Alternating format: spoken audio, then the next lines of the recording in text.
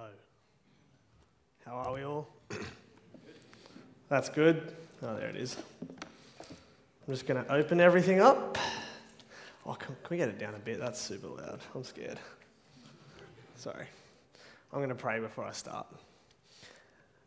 Father God, we just thank you so much for your word and that you teach us great truths through it. I pray, Father, that tonight you'll speak through me. You'll help me to be faithful to your word. Let everything that comes out of my lips be the same thing that you want spoken and heard tonight. Amen. So, the last few weeks, a group of us here from church have embarked on what is called a push-up challenge. Now, I need to firstly confess that I haven't been as committed as the rest, and I missed about the first week and a half. However, I'm back on track, and, well, not on track. I won't do the first week and a half because that's like 1,000 push-ups.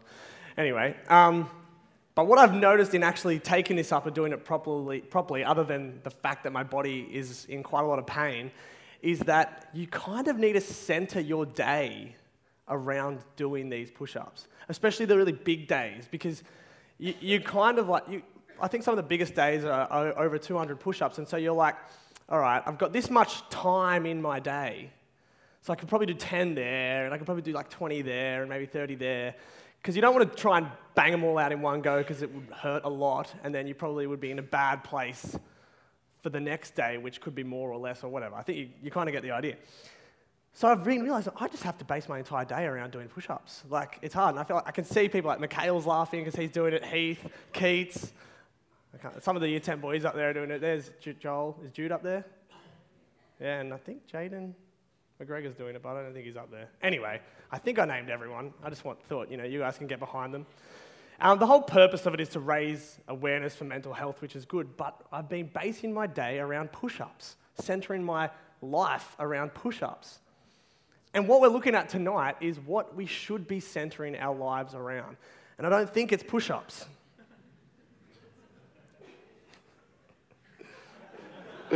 Sorry, that was funny that you guys laughed so much at that.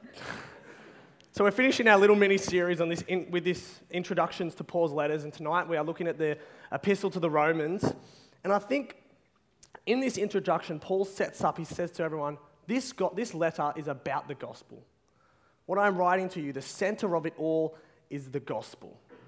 And that's what he's establishing for us. And I think what we need to learn from this is that our lives too need to be centered and have the foundation of the gospel. And I want us to see that in three ways. First, we ought to listen to the gospel.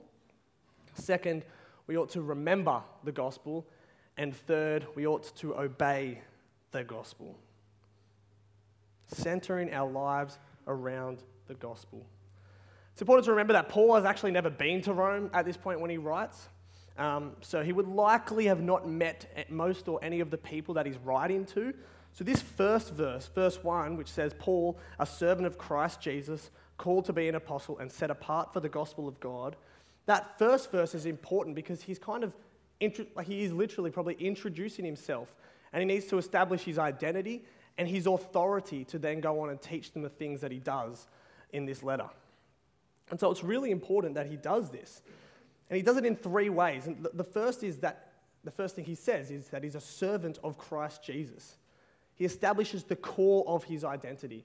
My life is given up for the service of Christ. I am the same as you if you're a Christian.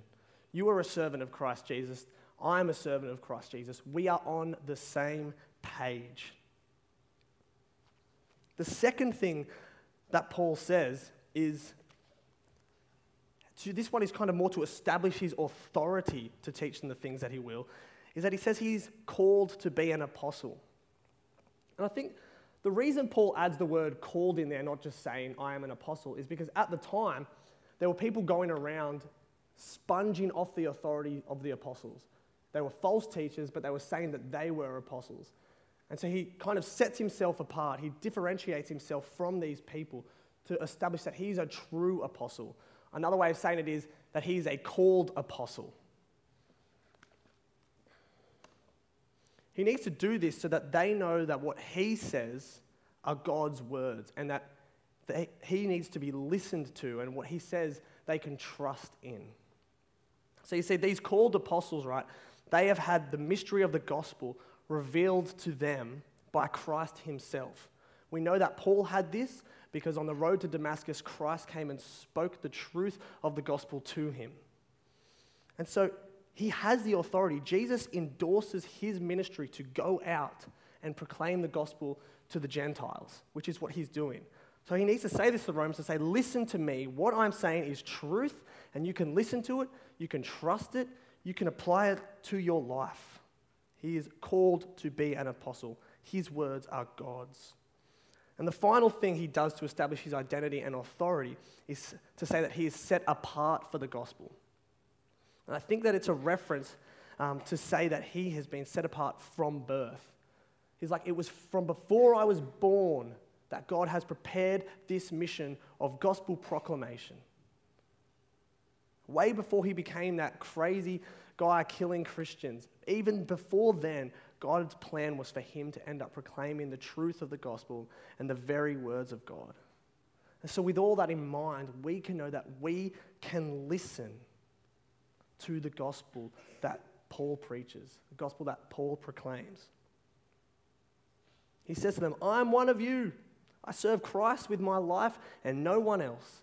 I have authority to teach these things. What I say is God's word, and this was prepared for me from birth. So we should listen to it too. Recently, myself and Caleb, we led on this kids camp called SCKC, and it's a camp for kids from like disadvantaged or broken families. And one thing that we kind of had to emphasize to the kids throughout the week was for them to listen, which is probably true for all kids. But one thing we would always say to them was, listen with 2 ears. And I think maybe, like to us, it just sounds like a simple gimmick to get kids to obey instructions on a camp.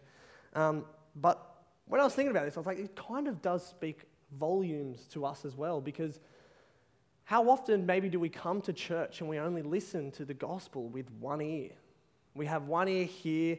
Maybe if, the people up the front who preach do a good job of proclaiming the gospel, you get your gospel fix here at church, but then you go out and you just listen to all the other voices in the world that are out there. You've only got 1 ear that's actually paying attention to the gospel. I feel like some of those voices, they might be like what you read on Facebook. I read a lot of articles these days. Am I filling my mind with the right voices? Or have I got 1 ear to what's going on maybe in politics or, I don't know, with Trump or something at the moment, and the other ear to the gospel, rather than having both ears fixed on what is the most important thing? Maybe it's celebrities and you're figuring out what's the latest thing that's happening with them, which I don't know. Maybe it's the latest fitness craze or Netflix. We're filling ourselves with voices that we shouldn't be. Let's keep the main game, and listen to the gospel. I would suggest to you, are you reading your Bible regularly and meditating on it? Actually taking it in. I feel like often we just, might read Romans 1, takes 5 minutes, put the Bible down, go. We haven't meditated on it. We haven't come at it with an open heart, ready for it to change our life. We've only listened to it with 1 ear. Listen to the gospel with two ears. Pay attention to what it says before you listen to the voices of the world. Before you listen to what feels comfortable or what you think is right. You see, the gospel should shape and dictate those things, not the other way around. So Paul is establishing his authority so the Romans know to listen to him, and we should too. Secondly, let's look at verses 2 through 5. And I think we see here that Paul wants us to remember the gospel. Verse 2, the gospel he promised beforehand through his prophets in the Holy Scriptures regarding his Son, who, as to his earthly life, was a descendant of David, and who through the Spirit of holiness was appointed the Son of God in power by his resurrection from the dead, Jesus Christ our Lord. Through him we receive grace and apostleship to call all the Gentiles to the obedience that comes from faith for his name's sake. So Paul now basically in these few verses goes on to kind of explain the content of the gospel of God. which I think he's saying this is at the center of my whole message. And I think as we listen to this gospel, we need to also remember it. At the end of the letter to the Romans, he almost quotes these same verses again. So I think Paul is really pushing, this is the point of I'm writing, for you to know the gospel and to come to it in obedience through faith. And I think there are three things here that Paul wants us to remember about the gospel. It's promised, it's about Jesus, and ultimately it is for Jesus. The first thing he says, it was promised beforehand through his prophets in the Holy Scriptures. It's the first thing that we need to remember, is that the gospel, or the Old Testament I should say, points us to the gospel. The prophets and the scriptures point us to the gospel. The gospel is where we see Jesus revealed. And the prophets speak about it and scripture speaks about it.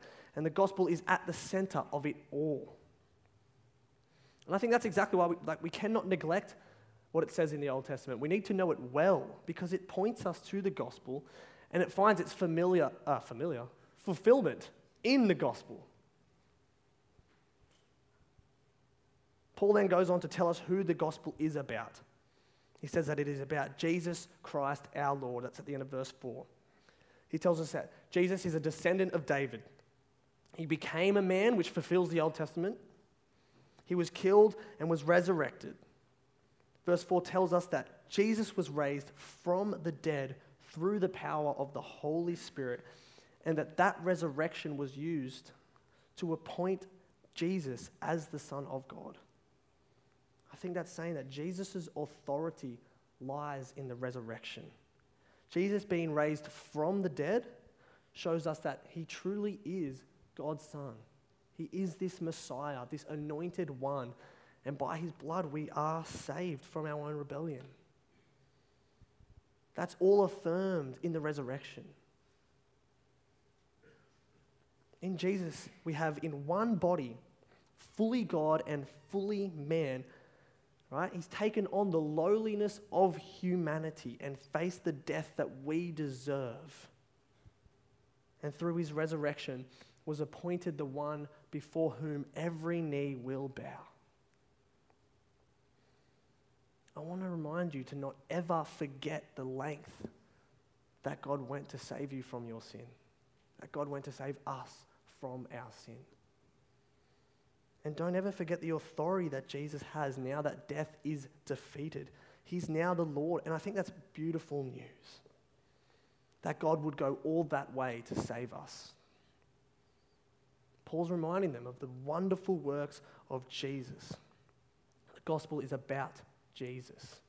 And finally, the final thing that we must remember is that I think ultimately the gospel is also for Jesus. Yes, the gospel achieves for us salvation. Later on in the same chapter of Romans, it says that the gospel is the power of God that brings salvation. If you're a Christian, you are saved by the gospel. We reap the benefits as Christians, for we are the ones that are saved by the blood of Jesus. However, I don't think we should be so arrogant to think that it is only for us. It is only for our redemption or our salvation. I think ultimately, our salvation is to bring glory to Jesus Christ. And I think this because in verse 5 it says, for his name's sake. The gospel is about Jesus. The gospel is for Jesus. It's for his glory. It's for his name. Paul talks about receiving, through him we received grace and apostleship. When Paul fulfills that properly, Jesus gets the glory. And when you live in the way that you ought, in the way that you have been called, as a Christian, Jesus gets the glory. I think this is beautiful because it means we can remove our own preferences and presuppositions, and desires from how we think about Christianity. See, how we think Christianity should look is redundant because our lives are for his name's sake. It's not about us. God has chosen to include you and I in his plan to bring about Jesus' glory. That is good news.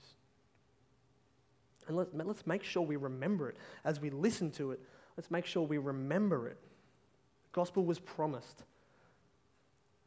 It's not just made up on the spot. It was promised for ages beforehand, and we see it in the Old Testament.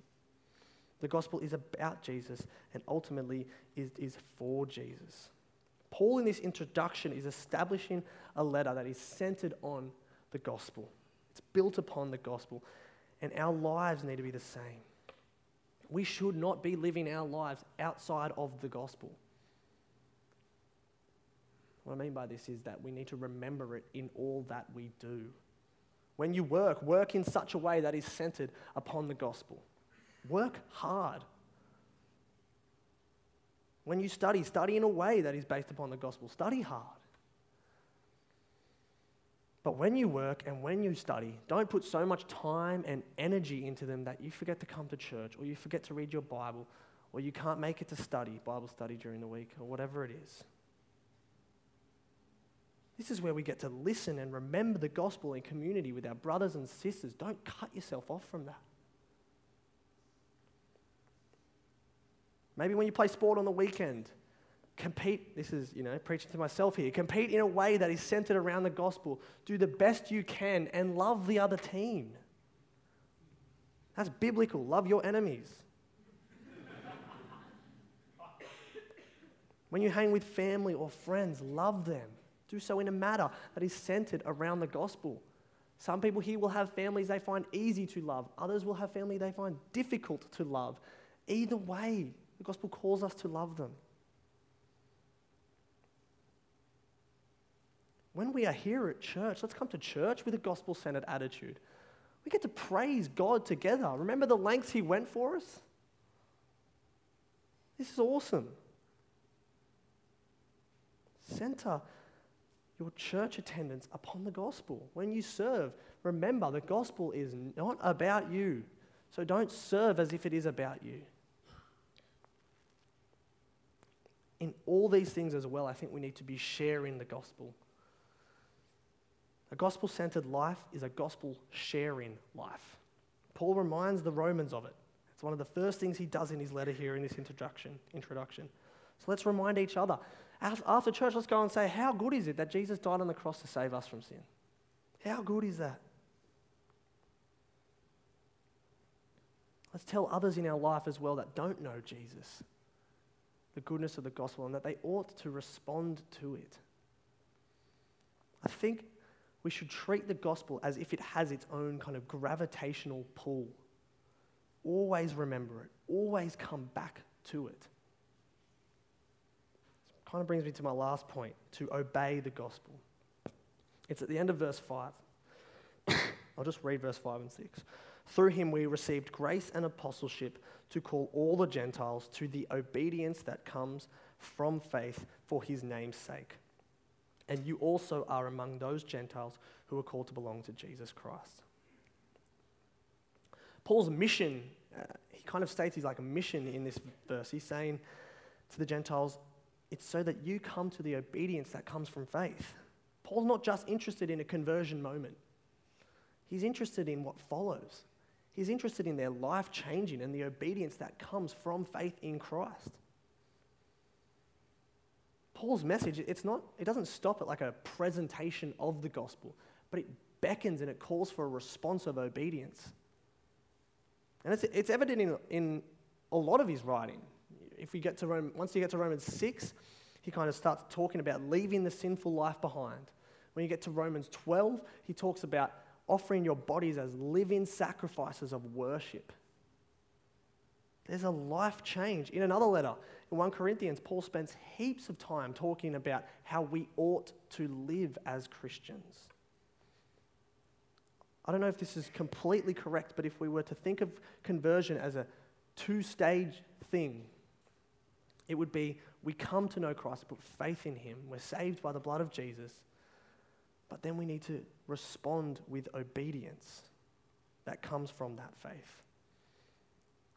I think that's why our church, I don't know, you can ask Bruce, I think that's why our church says introducing Jesus and changing lives. It's not just about a conversion moment. I don't think Christianity is about you saying, oh, you believe in Jesus, you're all good. But that's it. I think that's wrong.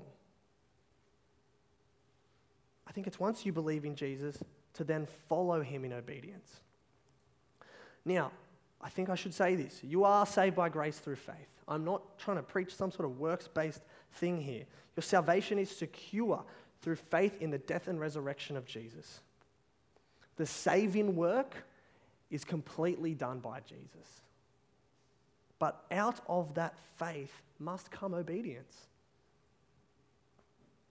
We often hear things like, I feel like in evangelical circles, we often hear things like, Christianity is not a works-based faith. You don't get to heaven through works. Sure, you get to heaven through Jesus, but I think after that, you must do some work. We've got to obey. And that's the work of the gospel, is obedience to the gospel. So it begs the question, where in your life at the moment are you being disobedient to God? Where am I being disobedient to God in my life at the moment? Confronting question, maybe. Maybe it's as simple as you're not listening to the gospel at all at the moment. Maybe you're not centering your life around it. Maybe you aren't telling others about Jesus and about this good news. Maybe you're caught up in pride and you think that it's all about you. You're the sun in the solar system. And you need to hear that the gospel is not about you. It's about Jesus and bringing him glory. Maybe you're caught up in sexual immorality. You need to be reminded of the institution of marriage that was established in Genesis 1 between a man and a woman, and that is where sex is to exist. Maybe you're married and you're not loving your husband or wife as you ought. Maybe you aren't taming your tongue and you're quick to speak and slow to listen rather than the other way around. Maybe you're easily angered, you're not demonstrating patience. Maybe you're putting something else in your life above the gospel and you're falling into idolatry. Whatever it is, Jesus tells us to repent and believe in the good news. Mark 1, verse 15. So tonight, if you know where in your life you are not being obedient to the gospel, go home and get on your knees in repentance. That's probably the area I struggle with the most at the moment, is remembering that I need to come before God on my knees, confess my sin, and turn back in obedience to the gospel. But I want to remind you to center your repentance on the gospel. You are saved by grace through faith. Repent knowing that Jesus has already taken away your guilt. And that should be the motivation for you to turn to the gospel. I really like the song, It Is Well With My Soul. And I think this line captures a gospel-centered repentance. My sin, oh, the bliss of this glorious thought. It's like he just thought this and went on a tangent mid-writing a song. My sin, oh, the bliss of this glorious thought. My sin, not in part but the whole, is nailed to the cross and I bear it no more. Praise the Lord, oh my soul. That is gospel-centered repentance. As we confess and turn away from our sin, we remember that Jesus has already washed it away by his blood. And so we are assured of our forgiveness in Christ. Paul has introduced this letter to the Romans by showing them that it's going to be about the gospel. And everything that he's going to write from now on is going to have that as its foundation. So in our lives, let's ensure that they too are centered around the gospel. Listen to the gospel, remember the gospel, and obey the gospel. I might just pray to close up.